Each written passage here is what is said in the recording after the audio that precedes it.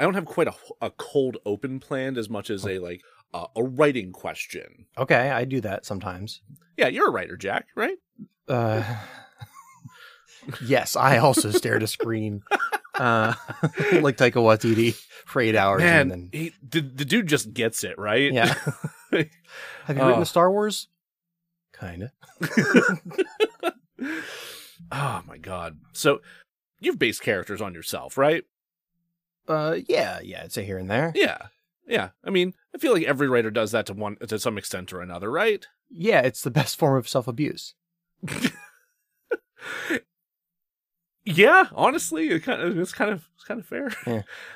I've had this long-running idea in the back of my head for a story that I have no idea if I'll ever do, partially because I don't know how to really pull it off very well, and partially because it feels extremely masturbatory.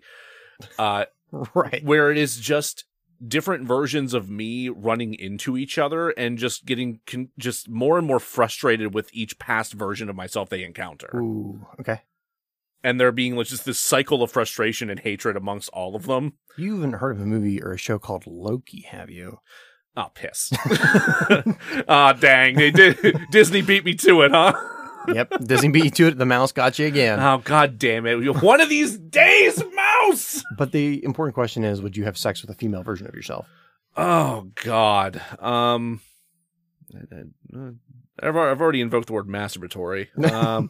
She'd be a blonde. If we're going that doesn't make that much of a difference. Just, yeah.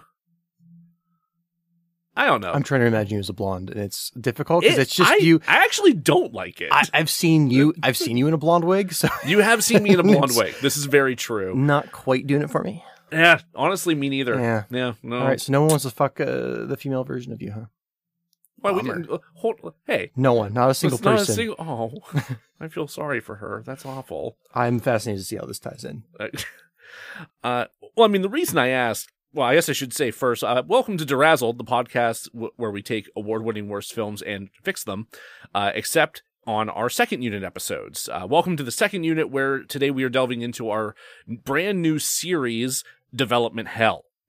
So the reason I asked this weird writing question is because of the subject matter that we're delving into here today. The movie that did not come to pass that we're talking about is The Amory Wars. I'm sorry, I don't know who I'm talking to because you didn't introduce us. Who are you again? Oh, right. That's a part of hosting, right. Yeah, I'm Joe Nealis. I'll be your host for this one, and with me, as always, is also host Jack Culbertson. Hi. It's weird to say that backwards. Yeah. But you did it. But I did it, and here we are. So, yeah, so we're covering the Amory Wars here today, which is a comic book series based off a variety of the albums that have been released by the band Coheed and Cambria. So, the reason I asked this is because the main character of the first 4 albums of this story, written by Claudio Sanchez, is named Claudio. So is he the Coheed or the Cambria? Neither. Those are Claudio's parents. We'll delve a little bit more into the specifics of the story. If you've never heard of the Amory Wars or Coheed and Cambria, don't worry. You can take a seat right beside me. While I've been doing my bit of research for this, which is just listening to the albums and quote unquote reading the lyrics, I've been kind of adding in little bits of my own music here and there, a little bit of Tijuana, Herb Alpert and Tijuana Brass, a little bit of Swingle Singers, just something to really kind of offset the sad boy. There was a lot of sad boy in there. So if you've never listened to Coheed and Cambria, they're a band from Nyack, New York. Started in the early 2000s, released their first studio album in 2002, and have been running strong since. All of the albums that Coheed and Cambria have released follow this story that is overarchingly known as the Amory Wars, with the exception of one album. There's one of their 10 albums that they've released that is just music. It has nothing to do with anything else. A holiday special. Kinda. Like the Christmas. Oh, really? Well, think of it more as a Father's Day special because it was mostly inspired by the birth of Claudio's son, Atlas. So that is, he named his kid Atlas. Okay. He's a fucking nerd. It's just trying to think if Atlas ever did anything really terrible in mythology, but I don't think so. I don't know. Probably it's mythology, right? Yeah. They hurled the Earth into a black hole or some shit. I don't know. Nice, thanks, Atlas. Completely making that up. So the reason that we're covering this on this show, which, that might seem a little bit weird that we're covering a bunch of random prog metal albums and some comic books, but this was announced to be adapted into a feature-length film at San Diego Comic-Con in 2012. And it was announced that it was going to be produced by Mark Wahlberg and Leverage Management.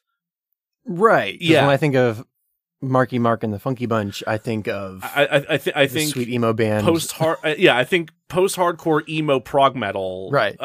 Nonsense. And their fancy burger place. We'll talk about the burger place a little bit. Oh, God. A very little bit. The initial reports were that everyone involved in the project at the announcement, including Mark Wahlberg himself, was like really excited about the story and like really into it and really looking forward to making this story happen. But then nothing did. There was just silence and nothing for a long, long time until Wahlberg's rights to the property lapsed. Okay. Claudio Sanchez announced in 2019 that the deal that they had expired and all of the rights had reverted back to him.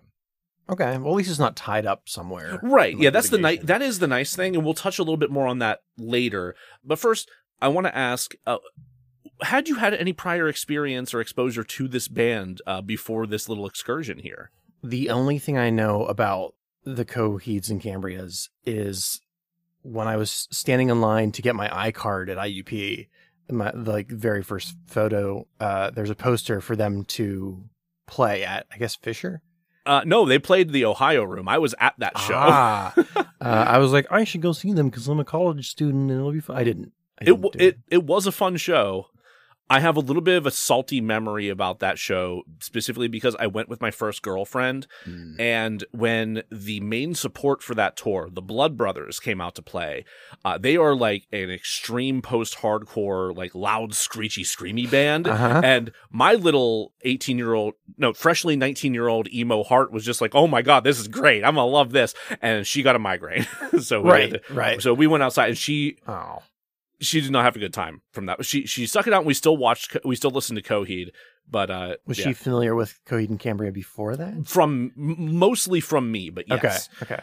There was also a horrible review of that show written up in the campus newspaper, The Pen. That's what it was. I was like, what was that called? Which is really the reason I was salty about the whole experience, is because they had all these glowing things to say about the Blood Brothers, which, great, they're an amazing hardcore band if you're into that thing, which, my experience was unfortunately not getting to enjoy them. And they wrote Coheed off as claiming that all of their songs sounded like closers. Which is a weird thing to say in just a bad read on like the You want to go beat up a bunch of like journalist majors? I actually for a minute turned into like an 80-year-old man and was I had a draft of a letter to the editor where I was going to be complaining about that, and I thankfully did not send it because I should not have been that person at 19. No. It's the first time I've mentioned that in years. So I've known about this band forever.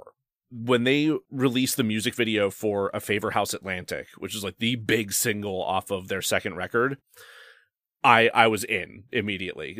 First off, the video's goofy as hell. It's just like this. It has no tie into any of the story or anything like that. Because at that point of the band, it was like, no one's going to get it. No one's going to understand this. We're just going to have fun as musicians. Can I pause you for one moment? Yes. I want you to pretend from this moment on that I literally was at a luau party listening to like Les Baxter with like a docktail, and I stepped into a wormhole. Landed in 2022. It was a bad trip. And you're like, hey, here's some music that'll blow your mind. And I'm like, you're not wrong. So that is my base knowledge for what we're about to do, which is nothing other than I know their album cover has a big Roman numeral 4 on it. One of them, And yes. I think they have a lot of hair. Claudio in particular has a lot of hair. Okay. He actually tried to trick everybody into thinking he cut his hair back in 2016, I think it was. Might have been sooner than that, or earlier than that. I forget exactly, but he had been wearing a ball cap and there was nothing coming out the back of him. And people were like, no, what happened to your mane? People were worried it was a Samson situation. Oh, no. And he was going to lose all of his power. But then they went on tour, and like the very first show, he's a very energetic performer, so the hat just flew off and all his hair comes springing out, and people lost their fucking minds. Fantastic reveal. So I know nothing about music beyond 1967. If you know nothing about music since 1967, man, this band's going to be completely inaccessible to you. See, now you get it. Now you know where I am with this music. Oh man, I guess I shouldn't entirely say that. They do take some classic rock influence in some of their songs, particularly as you get later on into their material. There is, in particular, at the very end of their third record, a kind of country-ish riff on a Led Zeppelin tune. Huh. Yeah, I forget the name of the Zeppelin tune, but it's just like a bonus track hidden at the very end of the record. If you had to do it with your mouth right now, could you? No, because copyright. Well, one, improv rules. So yes, you bet, and copyright rules. Oh, God damn it. We cut out there for a second. We missed it. Yeah, man, it was really good. It was really good. Man, I knew the exact Zeppelin song you're talking about. I didn't know I could do that. It was, oh man, did anyone hear that? Anyone? No? Okay, I'm sorry. How much of them did you get a chance to really listen to before we jumped in here? So you know that scene in Ghostbusters where I think it's Ray is talking to Venkman and he's like, "You never did the homework, did you?" It's not quite that bad.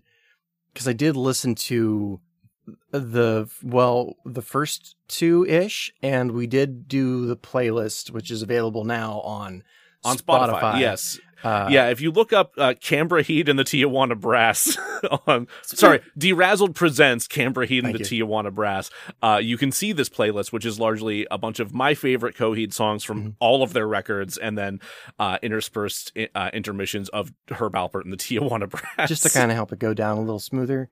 If it's not entirely your thing, but if you're still interested to check it out. So I did listen to some of the playlists, so that is to say maybe about 40 minutes worth?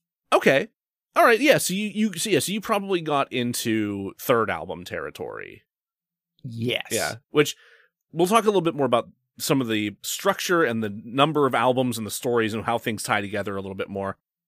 In fact, right now we're going to talk a little bit about that regarding the comic series at the very least and how that ties in. So what the fuck is this story about? Because just listening to the records, you're really at a loss for like how some of this stuff ties in, because sometimes dialogue is used as lyrics, sometimes feelings and emotions about things are used as lyrics, sometimes there aren't lyrics. Depends on the thing. So the short version is that Claudio Sanchez made himself into the hero of a bizarre sci-fi epic where his secretly robot parents were tricked into killing his siblings by a space wizard dictator guy, but he gets away because of mysterious powers. After fleeing home, he comes under the protection of a sexy blue fallen angel and learns he's some kind of space messiah. Despite palling around with an angel, his supernatural robot uncle, and his weird child robots, and eventually a psycho killer who's in love with his gun, Claudio can't take down the wizard fascist and has an existential crisis in which it's revealed that God is a whiny writer who A, is pissed at his ex who might have cheated on him with a friend, and B, plagued by hallucinations of a demonic 10-speed bicycle. Claudio has actually been God's angsty self-insert character, and ultimately he kills everyone. Yes, that's what I got out of the albums as well. Oh, perfect. Yeah, wow, way to go. First pass. Yeah. Got it in one. I was reading the lyrics and I still was like, I don't know what I'm looking at. Yeah, no, that's a big issue with trying to get into the meat of this story with just the music. The comics are a really helpful way to elucidate a lot of that, and like there are clear usages of lines from the songs that help like make those connections for you. Problem is, particularly whenever you're trying to get started with the first series, it's out of print. Yeah, that doesn't help. It really doesn't help. Like I actually tried ordering a copy of the Ultimate Edition compendium of all 10 issues for the first album, Second Stage Turbine Blade, and that I'm sorry, the words. Sorry, the look on your face. It sounds like you're making up words. Hey, dude, don't even get me started. Just so Half Price Books is not a great place to buy comics from online. I love the place otherwise, but like if you're trying to buy something specific, don't try to do it from the website because they don't know what they have in terms of comics. So like they had the cover up of the compendium that I thought I was getting, and then it turned out it was actually the trade paperback of the first half of Second Stage Turbine Blade. Yeah. So it was only the first 5 issues. It doesn't have the whole thing, but thankfully they're being very nice and understanding about the fact that they really messed the listing up, and they'll be getting a refund. Thanks, Half Price Books. Yeah, so thank you for that. Did I hear you say that God wants to ride his bike? He likes to ride his bicycle. He wants to ride his bike. Was that God? That was God. Yeah. Okay. God it's more his bike likes to ride him about killing off the representation of his ex. That is not the Queen song I was hoping it would be. No. It would be one hell of a backwards listening to get that out of the Queen right. song. So if you play record backwards, if you play Bicycle Race backwards and take a lot of acid, this sounds almost like an MK Ultra test of some sort. You know what? Yeah, the entire pitch you gave me for this episode sounds like an MK Ultra. Actually, you know what? Might have been. Yeah, I've duped again. Damn. We're going to dig a little bit more directly into what could have went wrong with this, like why this never actually came to pass as a film. Sure. But I think first let's take a little bit of a break, and we'll come back fresh and jump on in here. All right, and welcome back. Thank you for sticking around with us here. So again, we are talking about the Coheed and Cambria albums and the story of the Amory Wars that spans them. So Jack, having heard what you've heard so far, why do you think a movie didn't actually come out of this when it was supposed to? Because it didn't come out as an animated film in the late 70s. That's directed by Ralph Bakshi. Oh my God, that would be amazing. Partial live action. I really want the Bakshi version of this. Yeah. Holy He's not doing shit. anything. Is he still alive? He is. Oh, fuck. Yeah. He just can't get funding for anything. Send a fucking letter to Claudio Sanchez. I'll take Bakshi, you can take Claudio Sanchez. Perfect. We can get them in a room together. It'll be awful, but yeah, no, let's do it. I don't know a whole lot about Bakshi as a person, so I'm not sure if he's a curmudgeon. He's your kind of like run-of-the-mill curmudgeon. Yeah, see, Claudio's not. He's introverted, but he's like the sweetest person on earth. It's gonna be a fascinating collaboration. More seriously, I think that it would be impossible to do without lots of money and green screen. That's very true. Yeah. Yeah.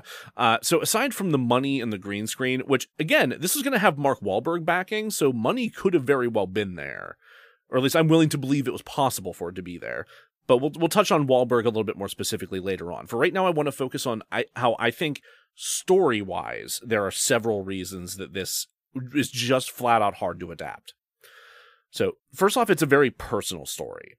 Even though it's about space wizards and weird space messiahs and angry misogynist god and so on and so forth, a lot of it, Sanchez has specifically said in interviews, has been a veil for him to talk about shit in his real life that he's experienced and use songwriting as like the way to do that, because he's not always the best at communicating with people as an introvert, but he's an incredibly skilled songwriter. So that introverted musicians got it. Yeah, precisely.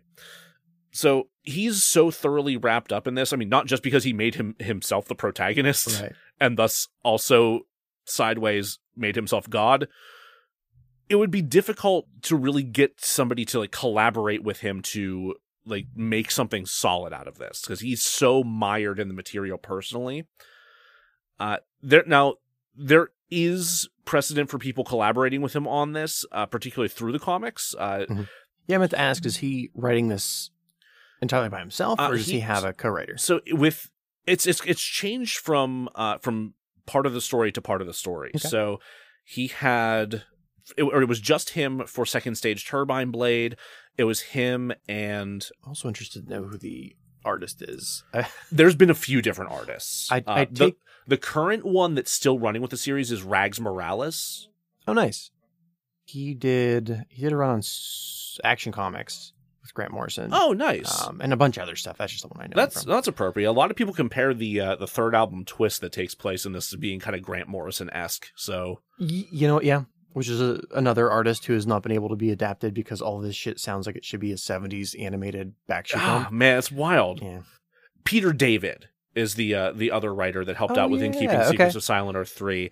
And then when they got to the third album, which I'm finally going to say the full title of, if you don't already know, is Good Apollo, I Am Burning Star 4, Volume 1, From Fear Through the Eyes of Madness.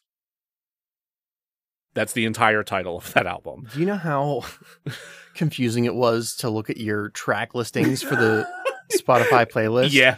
And then try to figure out, like, which colon you have to start reading from for the song titles. What? How am I looking? I want to say Peter David famously wrote the Hulk and X Factor. Okay. Yeah, he was a pretty big comic book writer. Very nice. I think. No. Yeah, definitely the Hulk and X Factor though. I think most people consider the story in Keeping Secrets to be one of the more like straightforward and accessible parts of the story. That's the one he wrote? That's the one that Peter co-wrote? David was co-wrote. Okay. But I think even just from the music, it's a little bit you're able to pick bits and pieces of that story out a little bit easier. At least I felt that way.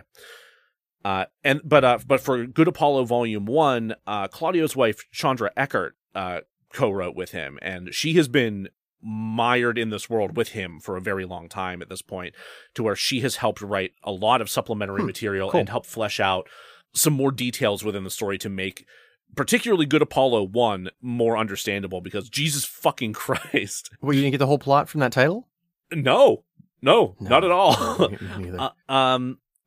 When that album came out, it was actually released with a trade paperback of a full graphic novel that was supposed to cover the entirety of the story of that album, and it was damn near indecipherable.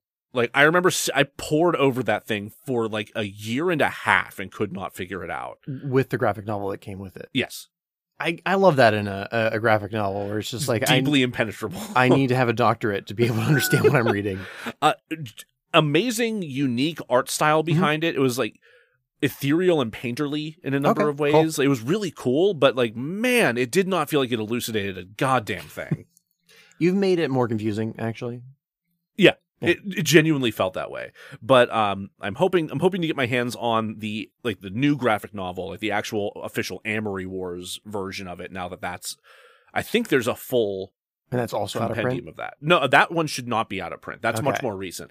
Much like the Venture Brothers releasing seasons, there have been some wide gaps between releases in these comics, which raises part of the problem of this story, is that the fourth album and the climax of Claudio's story hasn't been put to print yet. That's like the next comic project that they have lined up right now, is to finally start that. They are working on it. But they just have so many other things that they're doing. Like, they just released a new album as of this recording 3 days ago. So like the acapella jazz album. Yes, exactly. We'll talk a little bit more about that album and like what's coming down the pike for Coheed closer to the end of the show. But for right now, I want to get back into like why I don't think this has actually managed to happen yet. And one of the biggest reasons, I think, is because the story is extremely dense, if not outright convoluted. So to exemplify that, I'm going to cover some key concepts that you need to know just for a base level understanding of this, and go through a quick synopsis of the second stage Turbine Blade, as that would likely be the material for the first film. Great. You have a PowerPoint? Kind of. Okay, so the key concepts you need to know about are, first, the setting. This takes place in a cluster of 78 planets in a sector of space known as Heaven's Fence. It's 78 planets arranged in a triangle formation surrounded by 7 stars, known as the Stars of Cyrus, that help power the strange energy source that holds them all together, which is known as the Keywork. Yeah, I'm with you so far. Okay. So Keywork, powered by stars, holds planets in shape. Yes.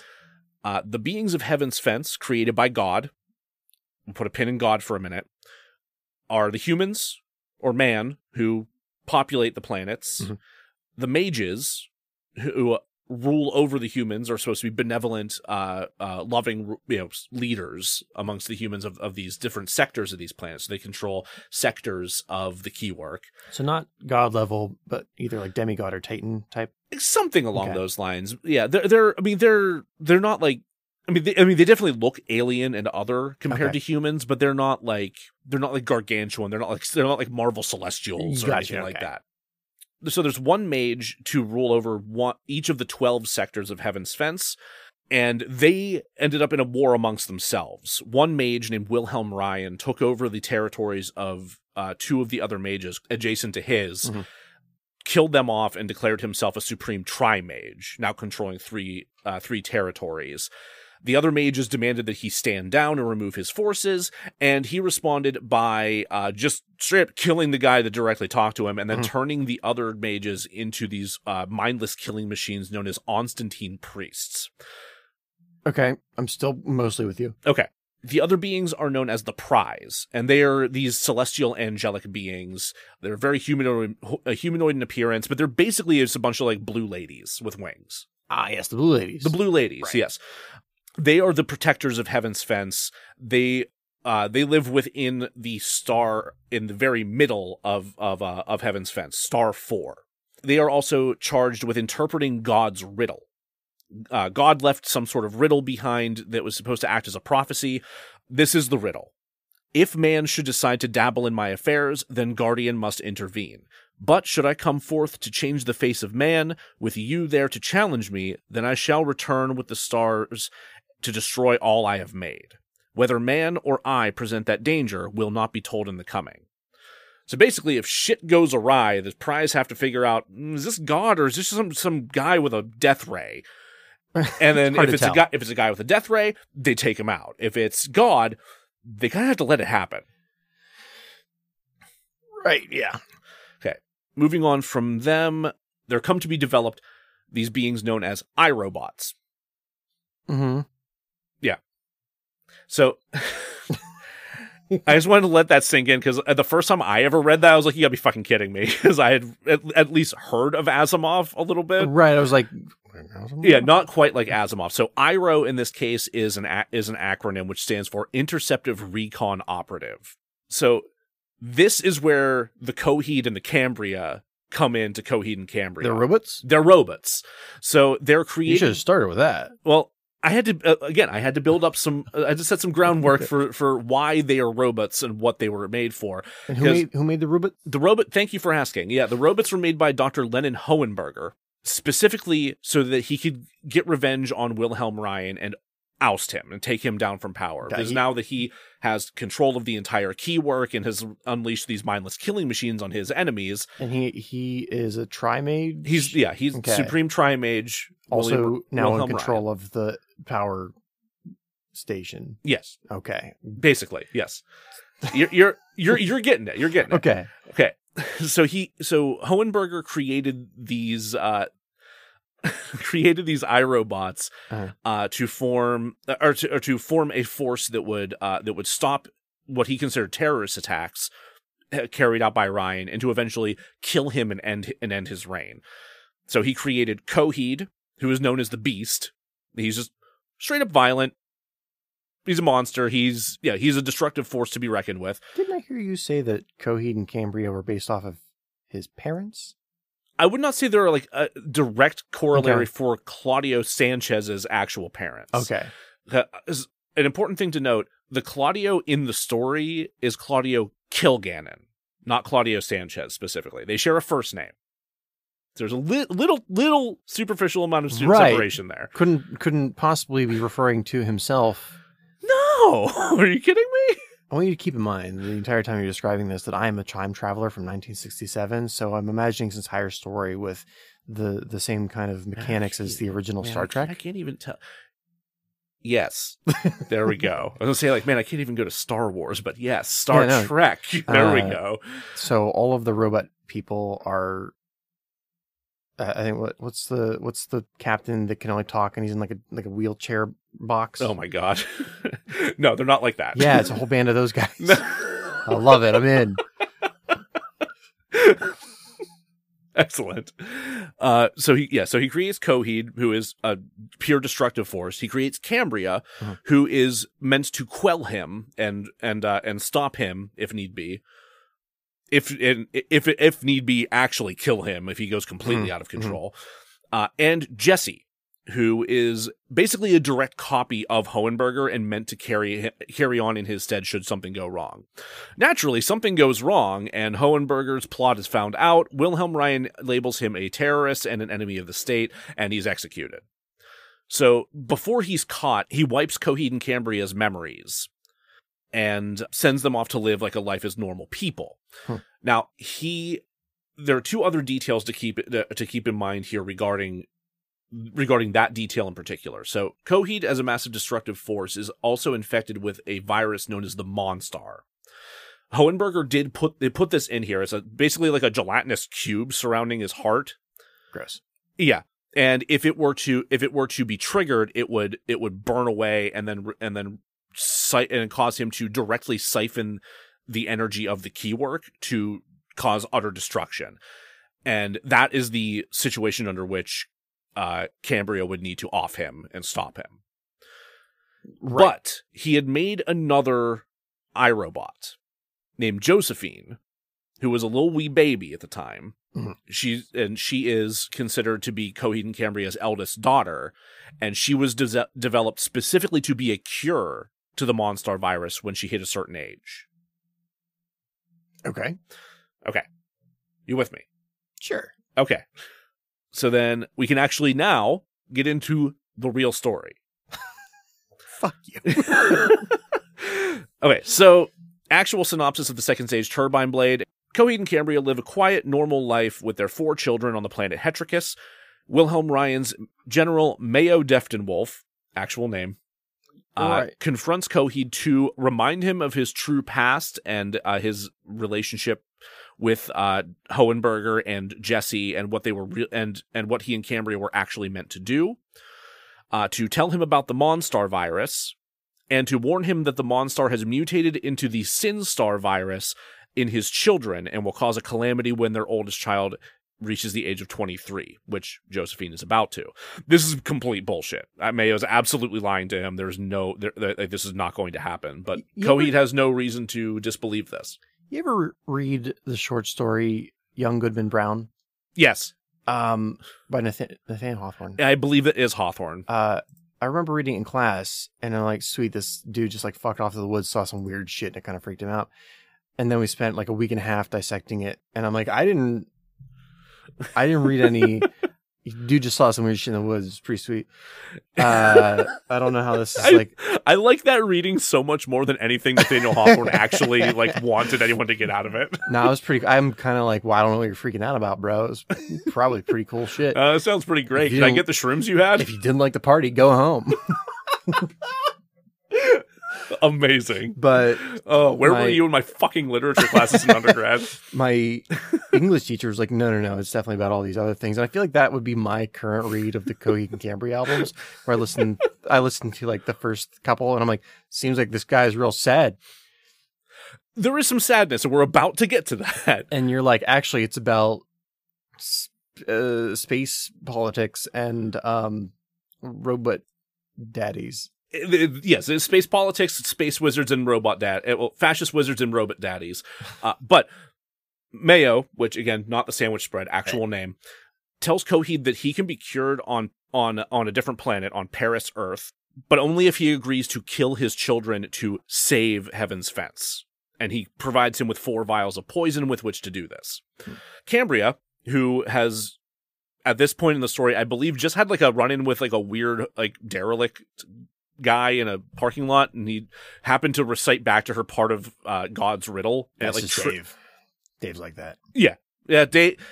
Dave running around shouting all this shit about whether God's violent or not, and just. Yeah. He's harmless. He's harmless. He's fine. But it triggers her memory a little bit, and she starts to recover some of her powers, which were specifically psychic abilities and telekinesis. So she ends up accidentally scrying this whole situation, and before Coheed can even talk to her about it, she knows everything that Mayo's told him. So she's aware of the situation and doesn't see a way out of it. So Coheed goes upstairs and poisons their youngest children, Maria and Matthew, and spends their last moments of life playing with them and trying to, accept the fact that they're about to die. And this is where some of the sadness and horrible things come in. Not like what I imagined when you said playing with them, as in like a cat playing with a mouse before it. No. But like a father plays with his children, you see. Yes, that's less disturbing. So while this is happening, their oldest daughter Josephine and her fiance Patrick are driving about, and they're on their way out to Jersey City. I will say one of the dumbest things about this story is the fact that there's a Jersey City on this non-Earth planet, but there is also a planet that has Earth in its name. That part honestly was probably the most confusing thing so far. Yeah, because I noticed you did like a what when I said Paris Earth. Yeah. I was just gonna let it roll, but then you brought up Jersey City. And I brought up Jersey City. Yes, that's why I'm addressing it now. So one of the big real world things that was formative for the start of this band was a trip that they took to Paris before they actually were Coheed and Cambria. Right. The majority of the people who started Coheed and Cambria had been in other bands with each other previously. The one that lasted the longest and came right into the Coheed years was one called Shabooti. Right. Yes. Yeah. I just love watching your expressions when I say these things to you. It's wonderful. So the idea is that Patrick is driving Josephine out here because he wants to propose. They are not officially affianced just yet. But he wants to propose out here, and when he's about to, they get attacked by the Jersey City Devils, a group of bikers and ne'er-do-wells and gang members who just kick the ever-living shit out of Patrick and assault Josephine. This makes perfect sense. Yeah. So they end up going. They end up eventually returning home. Josephine tries to recount what they just went through, but ends up just bawling and crying. And Coheed tells her to come here. And so he's going to soothe her.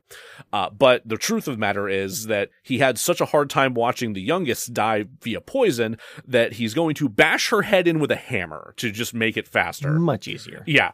So Patrick watches this happen and goes, "Holy fuck!" and just runs. Just gets the fuck out of there. Shortly thereafter, Wilhelm Ryan's Red Army arrive to detain Coheed and Cambria and prepare to burn the house down to destroy the evidence. They are not aware that they have one kid left. That's Patrick. No, Patrick's just a loose end right now. All right, see you, Patrick. No, Claudio. Claudio is the Right.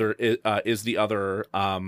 Claudio the hair. Got it. Yeah. Well, at this point, the fictional Claudio is just kind of a scrawny, short-haired, artsy, angry nerd with a girlfriend. He hasn't gotten his hair of strength. No, he has not got hair strength. This Claudio actually never gets the hair strength of real Claudio. Bummer.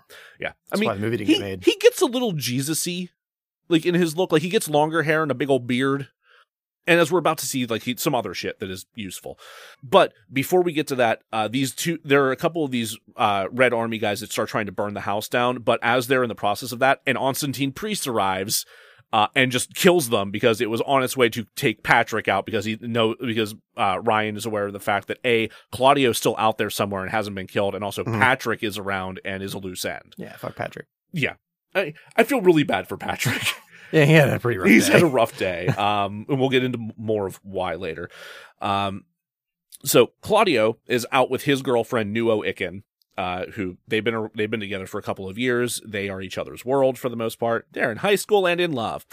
And Claudio realizes that he's missed his curfew by a lot, and decides to take off for the night, and he rushes home to only, find some dead soldiers and his barely clinging to life sister in the kitchen. And also a bunch of gas spilled everywhere. Like you do. So he runs to Josephine, and by his touch, she regains consciousness for a moment and starts to try to tell him what happened. But at that point, the priest comes back to try and off Claudio, at which point he turns intangible and ends up kitty priding himself through a wall and getting away. What's the problem with this priest? Why is he having, what's his Well, the priest is, remember, the priests are mindless, vicious killing machines. Yeah, they're not. Yeah, it's not like Father Jacob from down the street has come by and decided to knife your family. It's not exactly what I. No, that's exactly what I was thinking when you described it. Yeah, this is more like a. You mix a Cenobite with a what the hell, with a xenomorph, and Oh. you give it Gene Simmons' tongue. Oh, No, sorry, Venom's tongue. That's so much overkill. If Gene Simmons was Venom, you give him that tongue. Okay. Yeah. Let's just keep going. Yeah, they're horrifying. So it becomes clear he has some sort of bizarre powers, and he uses them to get himself the fuck out of that situation. And Josephine just calls out to say, "You'll make it. You'll make it if you believe." And then she dies. So then end of issue 1. This is a couple issues at this point. So he then goes and mopes around outside of Nuo's house, watching her and her dog Apollo sleep like an invisible creep. And then he goes back to leave a note at his house after he's sure that the priest has gone. And so he leaves Nuo this note, which is basically a breakup note, but he hides like other details about like where he's about like what he's actually doing, which is, just fucking off the planet to be safe and try and protect her from whatever the hell that was. So he leaves the note, and then we eventually see that the priest has gone off to go after Patrick, which eventually succeeds in killing Patrick's dumbass. So no more Patrick. Sorry, Patrick. Claudio, while he's wandering around, takes a gun from a storefront display before stowing away on a trash ship. And during the ride, he writes his parents a letter and contemplates suicide before deciding to save that bullet for somebody else. I think the line in the song is from the song Neverender, which is also the name of the gun, if I'm not mistaken, is point your gun in another direction. Of course, that's exactly what I got from that lyric, was that. Meanwhile, on Dil Ariath 9, Wilhelm Ryan's greatest challenger, a mage named Mariah Antillaria, who was supposedly born of Immaculate Conception, rallies resistance forces. Remember, all of the mages were turned into Constantine priests if they weren't killed. So how Mariah? No one knows. So she and Jesse, the other Irabut that we know of, who is supposed to be basically Coheed's brother and thus Claudio's uncle, right, has come back to back her cause. And there they learn of Coheed and Cambria's capture. They try and go to rescue them and prevent Ryan from using them. Because he wants to create some havoc using Coheed and Cambria. Sir, I'm just waiting for the bus. Just waiting for the 91 to come. Sir, this is a Wendy's. Meanwhile, in space on the Gloria Valvesa, Coheed and Cambria are held captive on a ship en route to Paris, Earth, where they think Coheed will be cured, but really they're being duped. The trauma of their situation unlocks their memories, revealing the truth that Josephine was the Monstar cure and that they've been duped.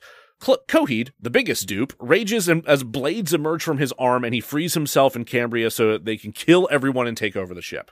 Coheed's arm eventually becomes a gun, for reasons, but the armor worn by the Admiral on the ship, Admiral Crom, siphons his energy and prevents him from ending the ship's journey. Jesse arrives aboard his ship, the Grail Arbor, to try and stop the Gloria, but fails. Mariah goes to Paris, Earth to prepare for battle, where she is joined by the Prize, who have been made aware of this whole situation. Meanwhile, on Hetricus, Ambelina, a prize who has fallen and whose wings have been burned away, arrives to find Claudio, or to try to find Claudio, but instead finds Nuo reading his letter and who is about to be killed by a priest. Through the letter and Nuo, Ambelina picks up on where Claudio went and goes to try to find him. Nuo fucks off with her dog, I guess. Meanwhile, on Paris, Earth, Coheed and Cambria land, and Defton Wolf releases a massive number of dragonflies before Mariah's forces can stop him. The dragonflies contain a toxin that triggers the Monstar. Coheed is stung, and as his eyes meet Cambria's, he transforms to become the Monstar. Cambria also transforms into what is known as the White Ruineer, meant to destroy the Monstar. What album are we on? Still the same album. God this is damn all. it. This is all Second Stage Turbine Blade. This is all to make my fucking point. Meanwhile, on the same damn planet, Mariah's forces are joined by the Prize and are getting their asses handed to them by the Red Army. Paranoia, the leader of the Prize, I think, is killed. Coheed does exactly what he's designed to do and saps all of the energy out of Star 7, which holds Sector 12 to the keywork, causing all of those planets to fly off into space. He dies as Cambria does her job.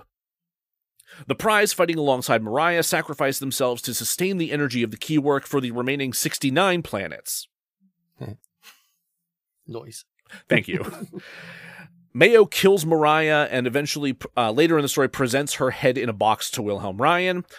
Cambria sacrifices herself to restore the energy to Star 7, allowing the 9 lost planets to reestablish an orbit. And oh my god, it's our solar system!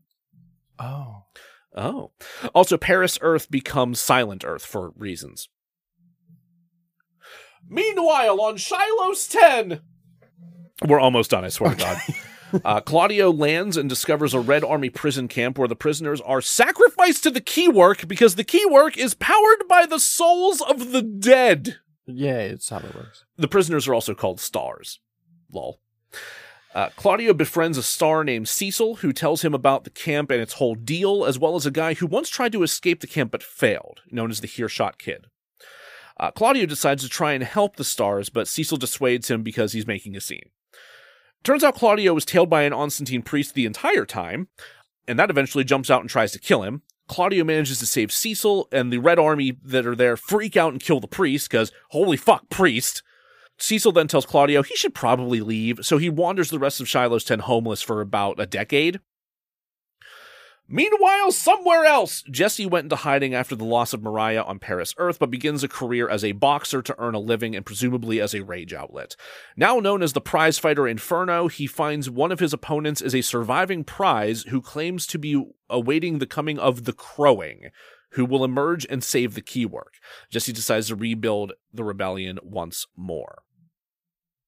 Are you done? I'm done, yeah. Only fucking Marky Mark would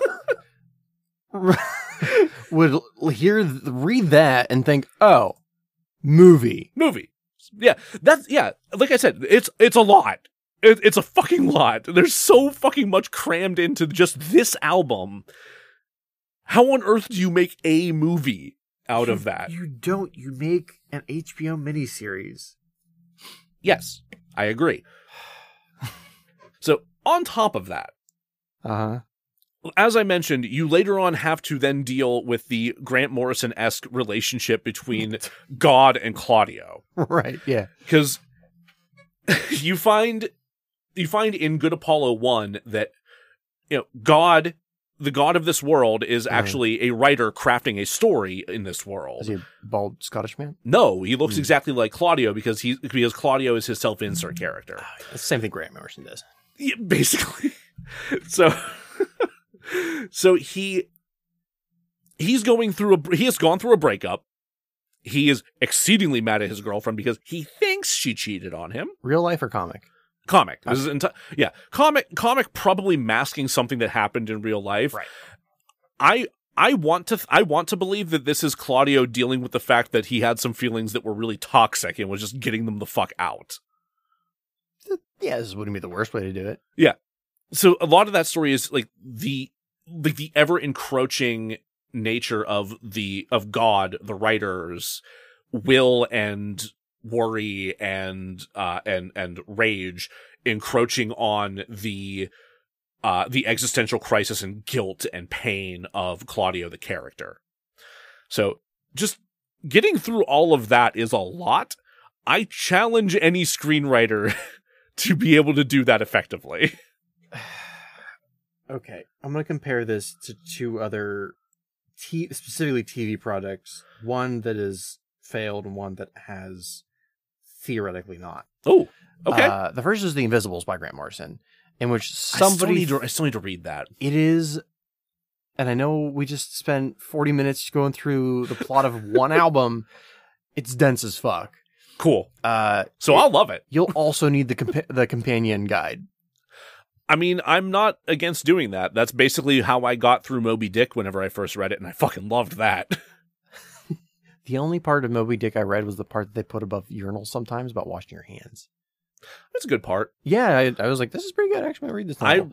I haven't. It's quite good, and it's real gay at parts. Ooh, and a lot of people don't want to talk about that, but like... Sounds like the best part to me. Yeah, great. They're Ishmael like wakes up in a bed with Queequeg early on before they actually set sail, and there's this whole chapter about rendering whale fat that's just the most homoerotic thing I've ever read in literature. Okay. See, before you add that second part, I'm like, I don't really want to read that chapter about rendering whale fat. Yeah, but then you're like, it's a metaphor for gay stuff, and I'm like, sweet. It's just the way it's written. It's like, oh, this is strangely strangely homoerotic. This is oddly hot. Weird foreplay back Yeah, then. it kind of is. Oh man, I'm really glad we had to bring that up today. That's wonderful. But The Invisibles is vast and dense and takes... It was the inspiration for The Matrix, if that tells you anything. That tells me some. Just the kind of like thoughts, themes behind it. Sure. So that never got made. And the other one that might not be dead. The other one that is not dead, I just don't have success yet, is Sandman. Which is, right, because that's just about to come out. Yeah. Which is also a comic book that is super dense and all over the fucking place. Yeah, that's very true. I am... Like, I was so worried about that project when they first announced it, but at this point, I am super excited. Like, I'm pumped. I refuse to look at anything until some major, like, mega nerd tells me it's good. Fair. So let me know. Okay. I'll watch the first episodes and let you know. Who am I kidding? I'll probably binge the entire fucking series. Yeah. Just, so that was a lot to digest. So, and we're not quite done. So, what do you say we take one more break and then we'll come back and we'll close things out. You ever watch The Crucible? Yeah. Specifically the play, the movies, whatever. But actually, you know what? I've never actually seen the play performed. So it's a metaphor for the Red Scare. Okay. And the trials, I forget what they're specifically called, but the trials were like different actors and people would be blacklisted from Hollywood. But he intentionally wrote the play to be tedious and long so that you could feel what it was like to go through the trials. Oh, that's excellent. I actually love that. It's like, once I learned that, I'm like, I actually kind of like this play now. Yeah. I feel like that's what you just did to me, was like make me sit through this like long, tedious explanation so that I knew how impossible it was to make it into a movie. Now your homework after fucking crucibled me. I did kind of crucible you. Now your homework after we're done here is to listen to the album again and tell me if you actually picked up on any of it. Let's we'll be back after break.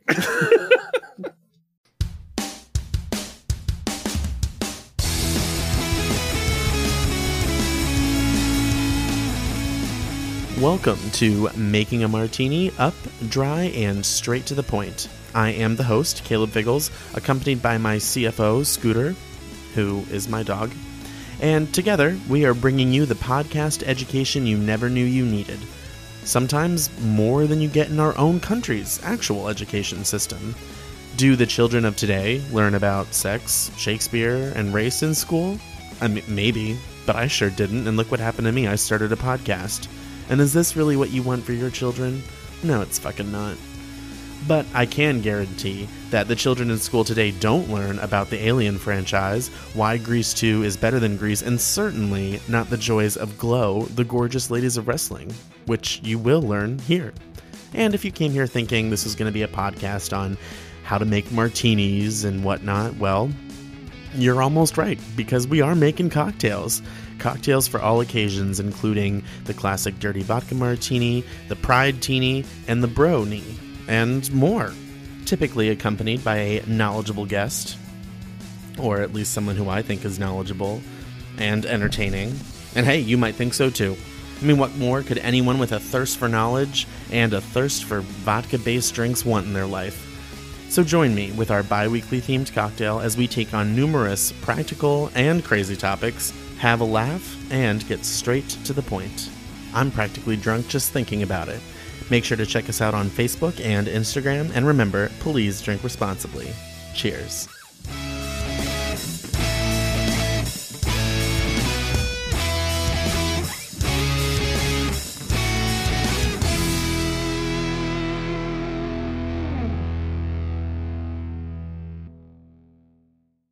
Welcome back, everybody. All right, so there are. I'm going to start with a content warning at this point because we are going to have to talk about sexual assault a little bit. Got it. Which brings me to the next reason that I feel like this would be a particularly hard thing to adapt, and it's just deeply troubling material that is present throughout a lot of the story. So first and foremost, as you were not prepared for, basically family annihilation right out of the gate, with the poisoning of two little kids and the bashing of a hammer into a young girl's head. Yeah, a little true crimey. A little true crimey for a minute there, yeah. Like you can almost imagine Henry Zebrowski reading about that. Yeah. And then, as I mentioned, Josephine's attack, while the Jersey City Devils while they beat Patrick to a pulp, it's not directly shown, but they do rape Josephine. There is a sexual assault that takes place there. In the panels of the actual comic it's confirmed in the issue after the attack takes place through like a couple of quick flashback panels going alongside like what's happening in the present. And because there's an image of her pants being pulled down to reveal her underwear. Like none of it is drawn or presented as sexy or anything like that. Like it's all very harrowing and troubling and momentary. They get past it as quickly as they can. Do you think it's an example of the freed your girlfriend trope? Meaning, does her death propel the motivation of another character? Only insofar as the rest of the Kilgannon family's death propel the motivation of a character, because Claudio is largely out for revenge for the death of his entire family. Gotcha. Because he does eventually learn like what actually happened to his parents. Okay. He learns what happened to Matthew and Maria, the twins that were poisoned. Like he learns all of this. Gotcha. So I guess yes and no. Yeah, if it was like just that and only that, and she was never spoken of again other than to show the pain that he was experiencing, then it might be. But since he's out for the entire revenge of his family, yeah, probably not. Right. And I feel like I actually kind of have to address like some current events that have happened in relation to this, because I think at this point, if an adaptation were to take place, I think that Claudio and Chandra would be particularly mindful about this and firmly avoid including this detail. Largely because they've just been faced with this kind of thing. The band Dance Gavin Dance was supposed to be touring with Coheed and Cambria in like literally a couple days here. Like they're supposed to start a summer. They were supposed to start a summer tour together, and their lead singer, Tillian Pearson, is facing several sexual misconduct charges, including allegations of rape from a fan. This is Dance Gavin Dance. This is Dance Gavin Dance. This is a completely different band that you don't actually need to know anything about, with the exception that Coheed removed them from their tour. Good for you guys. Yeah. The correct choice, given their initial inclination was Tillian is going to get help. And we're going to continue to tour without him. It's like, no, you're not. No, all of you motherfuckers need help, because this isn't the only thing that band's dealing with. Their bassist also died earlier this year. So like they're all in a rough place. Yeah. So like they all need some time off to like heal. Yeah. Also, Tillian might need a lawyer and jail time. Yeah. But that's not for me to decide. There are some further concerning characters that are introduced later on, particularly in Keeping Secrets of Silent Earth 3. There is the matter of Al the Killer. So he is, he ends up being the ride that Claudio and company end up getting to get to a particular area. Like to go and try and confront Wilhelm Ryan for the first time. And during their travels aboard his ship, it's discovered that he's got a really uncomfortable relationship with his sniper rifle. Yes, you did breeze over that earlier. I did breeze over that earlier, and that's because I was going to bring it back and address that. I wasn't going to leave that hanging there.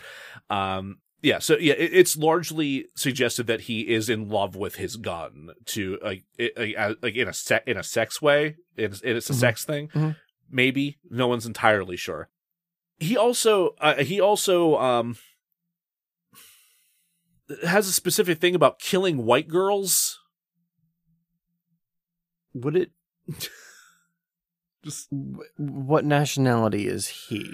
I mean, that's kind of hard to gauge. He's presented in the comic as darker skinned, I think. He's not white himself. Okay. Also visually, he's a little hard to actually present, because he has all these body modifications, most notably a giant gaping hole in his forehead that actually reveals brain. Yeah, that's rough. It's a bad Yeah. day. Yeah. You don't want that. I mean, it's not as rough as the die white girls thing, but I guess it feels weird to say, as a fan of true crime, as a person who finds weird comfort in true crime, that's a thing. yeah. So I'm not surprised that like young white girls is Like his demographic. a fixation that he has. Yeah. It's deeply troubling. It's Right. fucked up. I can definitely see where that may have come from in some ways, in terms of true crime and whatnot. Mhm. But And Yeah. I mean, if they're like hanging out and drinking with this guy, and he's like, "Hey, you want to meet our buddy Al? He's got some issues. We don't talk about it." Then I would be like, probably want to change that. But if they're like, he's a bad guy. it's more that they discover that Al's a bad guy, and he does then try to double cross them and turn them over to Wilhelm Ryan whenever they get to his fortress or whatever. Mhm. But he ends up having a change of heart, if I'm not mistaken, and ends up giving them cover fire to escape With his girlfriend gun. with his girlfriend gun. Yeah. Right. It's weird. It's a weird thing. I don't know how they would handle that in an actual adaptation. If they would go through with that, with the characterization as current. Right. Yeah. It's bumping up against some Garth Ennis type story. A little bit, right? It's. If you told me this was an episode of The Boys, I'd be like, yeah, of course it is. I still need to watch that. I've But also not watched it yet, but I know Enos. fair. Enos. We'll never know. Whatever. Yeah. So just with that to consider, and all of the God/the writer's obvious misogyny going on that we need to also has to be grappled with. It's Right. there are some problematic elements of the story as it currently exists that I think would need to be addressed in an adaptation at this point. You'd have to have a skilled showrunner. Yes, 100% yes. Okay, we're gonna step away from the actual story for a second, and we're gonna talk about Mark Wahlberg. Love it. Okay, so as I mentioned, this was optioned by Mark Wahlberg and Leverage Management in 2012. Between 2012 and 2019, Mark Wahlberg produced 12 films, Oh, good. I was going to look them up. acted in 19 films, and made a shit ton of appearances as himself, including the 28 episodes of the Wahlburgers TV show about the burger restaurant that his family owns together. Yeah. Which, if you go to a Wahlburgers location, it's just playing on loop on TVs there. My God, imagine being a server there? I can't. It No, would be hell. I would. Oh my God. And they show up at locations sometimes. Great. When I worked up near the one in Ross Township here, Mhm. Everyone in a 5-block radius of that that shopping center knew that Mark or Donnie is going to be showing up to do a meet and greet at Wahlburgers, and it would get packed and stupid. It's just what are you doing? It's just Mark Wahlberg, Okay, all right. or it's just Donnie Wahlberg, Right. Has Donnie been in anything? Besides his own fucking show? Well, also New Kids on the Block. He was a member of New Kids on the Block back in the day. Right. Yeah, that boy band, the first boy band, arguably. Yeah. Yeah. Just going to breeze past that. Yeah, that's fair. That's all the mention that it requires. Yeah. So the thing that kills me a little bit is there are all these claims that everyone at Leverage was really interested and cared about the story of the Amory Wars. But in the time from the announcement of this film to the rights lapsing, Mark Wahlberg never said a single substantive thing about this property or this story or this project in any interviews. The closest he came that I could find was a Q&A with GQ that was posted to their YouTube channel in December of 2017, where he's doing one of those those fan submitted questions, or he's pulling stuff off of Reddit and stuff. Yeah, kind of like an AMA, but with a video component for GQ. Gotcha. And he has the text of the question right in front of him. Is there any update for the Amory Wars movie? And he reads it and he pronounces it Armory Wars. And while it's a very minor error, That's fascinating because I was actually going to bring that up because my dyslexic ass read it as the Armory War, which is a Iron Man storyline. The Armor Wars, yeah. No, yeah, it's very much not that, but Mark Wahlberg with the text of the question, with the correctly spelled text of the title in front of him, did mispronounce it. And again, a very minor error. Anybody could have done that, but like when you're supposedly that into the story and interested in making it happen, and like in that moment telling people there are no updates, I'll let you know when there are. It just kind of comes across as like, oh, this is, you don't give a shit. This is falling through. This is not actually going to happen. So that's essentially everything that's come up to now. Okay. Knowing all that, do you think that this stands any chance of ever seeing the light of day? It's such a niche project that I don't know that there would be any, like, it would be such an expensive project. It would. Oh my God, yeah. That, like, it does have an established audience, but it doesn't have a massive audience. Right. And that's an interesting point to bring up because I tried looking up sales statistics on the actual books. Very hard to find. And the only things I was able to really find were like month to month information on individual issues and not even for all of them. And the most that I found for a single issue, I think, was around 6,900 in a month for like in like the month of release for a single issue. And like, I know my comic books, and I had no idea this comic book existed before you brought it to my attention. Sure. I mean, it started off as a project through Claudio's own comic company or comic imprint, which is Evil Inc. Comics. Okay. And the current run of everything has been published by Boom Studios. Okay. All right. That's a step up. Mm-hmm. Yeah, it's still not like DC or Marvel or Image or Dark Horse or anything like that, but Boom's still very respectable. It's they're quite Image, but it's close. They're a known entity at least. Like people, like they're a name people would recognize. They have a lot of what I refer to as like millennial intellectual property. Okay, like Buffy and Power Rangers. That makes a lot of sense. I think, and the Amory Wars. And the Amory Wars. So I would say no, but I would love for you to say. Actually, I'm going to say possibly. Okay. I obviously can't say yes. I have no certainty of this getting adapted at any point ever. But in an interview with, I believe it was Spin Magazine regarding their new album, which is Vaxis Act 2, A Window for of a Waking Mind. Right, of course it is. Yeah. It's mentioned that pitches are currently being developed for a new adaptation attempt. And the fact that they're published through Boom Studios could potentially be a big aid in that because Boom just recently announced a first look partnership with Netflix for adaptations of their properties. Okay. And that's more of the push that a lot of people are going for. Like you mentioned doing an HBO Max series. There are petitions active amongst the fans of Coheed to do a Netflix series for this.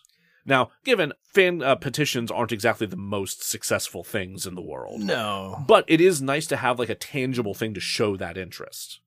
You know what could work? Did you watch the League of Legends show that was on Netflix? Arcane? Yeah. No, I haven't seen it yet, but I am interested in checking it out because I've heard that you don't actually need to know shit about the game. Never played the game. I have no idea what the fuck it is. I have negative interest in playing that game. But I actually really enjoyed the show. Yeah? And there are... adult themes. The animation is cool. Yeah, I was gonna say I like the animation style. The voice acting is really, really good. Hell yes. But if you could get the company, I want to say it's Frederator, but I'm not sure. Frederator, really? I could be wrong. Huh. But if you got that company working on this as an animated show, I mean, even the Castlevania show is a more mature anime. Yeah. Yeah. I mean, they're boobies. There are boobies. And a wiener. There's a ween? I think there's in like the next last season, there's a ween. Nice. Yeah. Huh.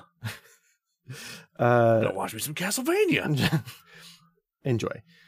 So yeah, I think if they went that route, it would work. I still think a live action would be the dumbest way to go about it. There's some there's not really a consensus at this point, I think, that I've seen among fans. Like, a lot of people are like, yeah, I want the live action thing to happen. And a lot of people are like, no, animation. That's the key. That's not what we should do. And I think I'm leaning animation on it just because then I think you have a bit more freedom to do more with less. You don't have to necessarily pay big name stars for like stunts and prosthetics and makeup and all the other shit they're going to have to go through and all the big time commitment of filming something of this scale. Well, from the story you described, the world that needs built, go animated. Like, you're not going to be able to afford, like, you would have to have you'd have to have a Marvel established universe in order to get like the monies to make this. Yeah. Now, I haven't read the comic books. I don't know how big it actually is as far as like action goes, but pretty big. I mean, they're like, you're dealing with like space battles, you're dealing with people with psychic abilities, you're dealing with warring factions and armies. you need a lot of hand-to-hand combat at various points. And of course the total annihilation of a system of stars. Right. That could be expensive. A little bit. But I am a little bit hopeful that this is going to eventually come to fruition, mostly because their new album has gotten so much critical and audience acclaim. Like, I've seen lifelong Coheed fans refer to this as the best record of theirs that they've heard in 15 years. For a band that hasn't had a gold record specifically since 2005. Okay. That's a huge shot in the arm, especially for something like Vaxxus 2 does things that this band has never done before. Like, the way they blend in much more, like, a lot of like pop and R&B elements into the music to like flesh the soundscape out in ways that they've never been capable of. Okay. And also Claudio managed to do some different things songwriting wise that he hadn't done before, because he has now a little bit of musical writing experience. In 2016, he got commissioned to write music. I think just music. I'm not entirely sure. For a new adaptation of a new musical adaptation of The Portrait of Dorian Gray. It doesn't sound like the worst decision to have him write that one. Yeah, I mean, I don't know. Again, I don't know if he's just doing the music or if he's also doing the book. I kind of hope he's just doing the music, and they have somebody who's actually like a gay man or otherwise queer to do the book, just because, adapting Oscar Wilde. Yeah. But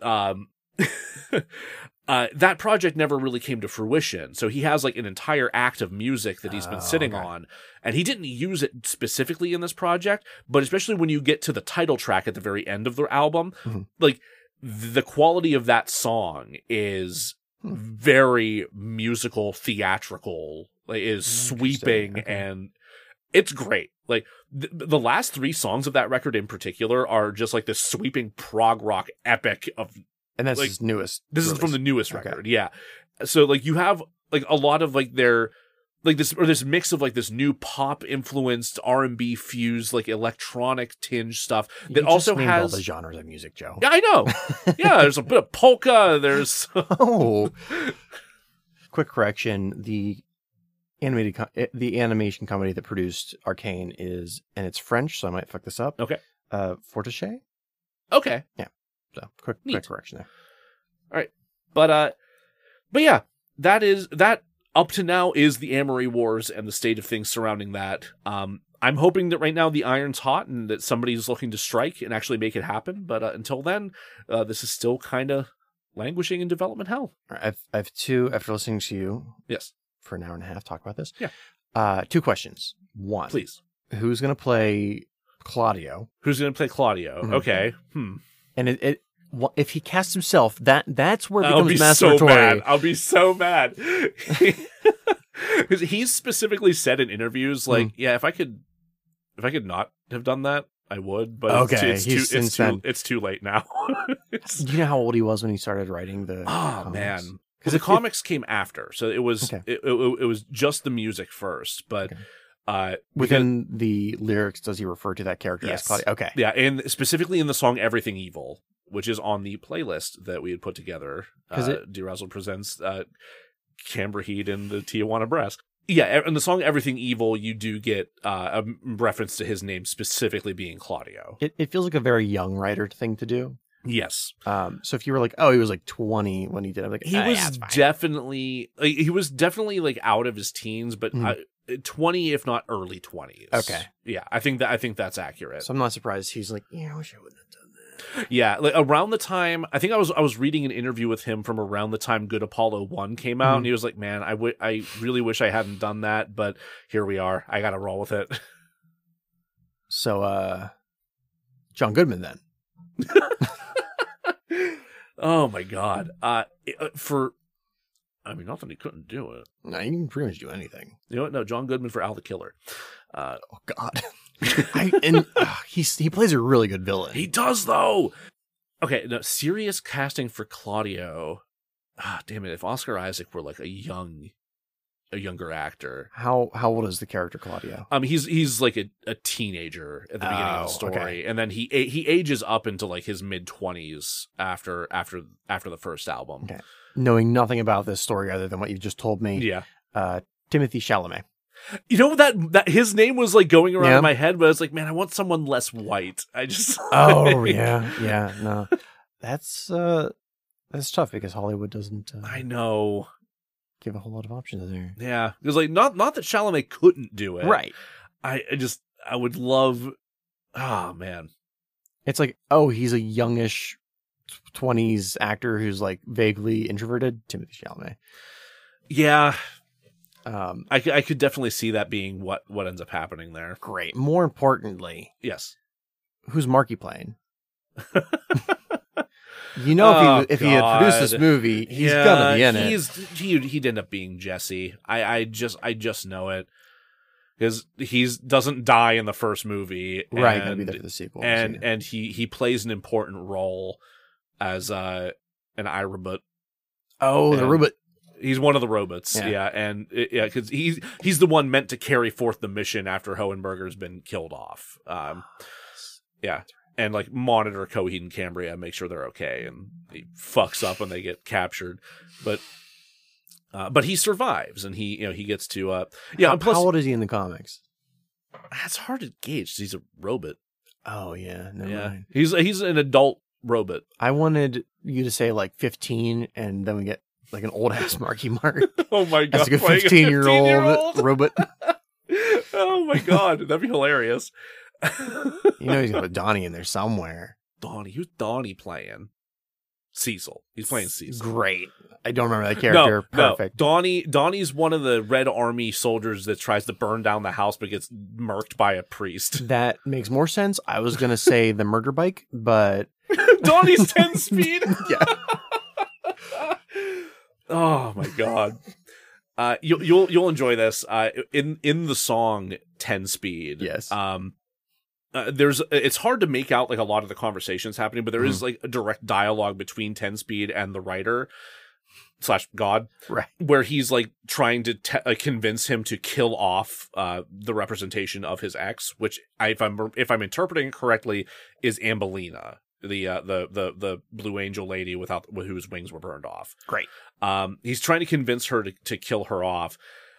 And the writer responds back to him in the immediate, like, well, that's not your decision. And how does that work anyway? You're a bicycle. Yeah, that's a good line. It's pretty good. It's my favorite whenever you have a crowd of people just shouting it whenever they play it live. God, that's gonna be great. It's like good. Have those words vibrating through your chest. Wonderful. Anything else you want to address with the Amory Wars? No, I think that covers everything. I mean, I've been, like I said, I've been a fan of this band for almost the entirety of the time that they've existed. This year's the 20th anniversary of the Second Stage Turbine Blade. Okay. And then the release of their latest record, and I'm just thrilled to see where this band goes and see what ends up actually happening with the story, and if it does get adapted anywhere. So if you also want to see this movie get made, go to your closest Wahlburger. Donnie will be there. Mark might be. Mark might be. Just be like, why didn't you do the movie, Mark? If somebody could actually get like an answer out of him, that would be amazing. Yeah, actually, we just want to know. Yeah, don't tell him to make it because that would probably wouldn't have turned out well. Yeah, just like get him to actually explain, like, hey, what happened with this? Just that would be amazing. Just because he's never said anything substantive. I like to pretend he bought it for Donnie. Oh my god! Like Donnie really wanted it, and he's like, and then he got it and fine. never played with it. And then, yeah, he's like, I'm not going to renew the license, Donnie. You didn't play with it in the first place. You expect me to just keep getting you movies, and you haven't used the last one. Oh lordy! Fascinating. Development hell is fascinating. Usually fascinating. Yes, I think this one's pretty fascinating. I'm excited to dig into more. Yes, because like we said, this is going to be an ongoing series in the second unit. This is just us hitting the ground running here now. I can't wait to learn more about what went wrong with so many other films, which is oftentimes an issue. Even for movies that like Sandman, that's been said to have been a miniseries for like basically since it first came out. There was supposed to be that Joseph Gordon-Levitt one for a while, and nothing came of that. I think there was a couple of attempts before that. Even they wanted to do a movie, then they wanted to do a series, and then they just I don't know. Yeah, fascinating. Well, I hope you enjoyed this episode. We'll be back next week with a real winner. I'm excited about it. Been doing a lot of research, more research than is necessary. But I'm thrilled that we're going to finally get to cover it. We talked about it a little bit last season, and now we're finally going to be jumping in. Yeah, we're going to do Mommy Dearest, which is a movie based on the relationship between Joan Crawford and her adopted daughter. And it was not a good one. And the movie is known for being a little cheesy. Melodramatic. Melodramatic is a better word. Yeah. Yes. So I'm super pumped to get into that. I hope you all are excited to hear that one. In the meantime, please rate and review us wherever you listen to podcasts. You can do so on Good Pods, on Spotify, on Apple Podcasts, on Podchaser. Please do that so people have an easier time finding us and discovering the show and sharing it with their friends.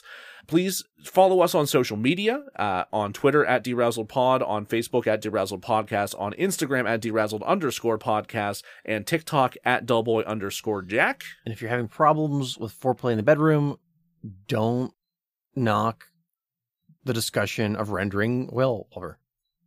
No. You'd be amazed how effective it can be. Yeah, don't knock it until you've tried it. The underpants just fly off. Fly right off. It's astounding. Just slip and slide. Right? That's just like the rendered Will.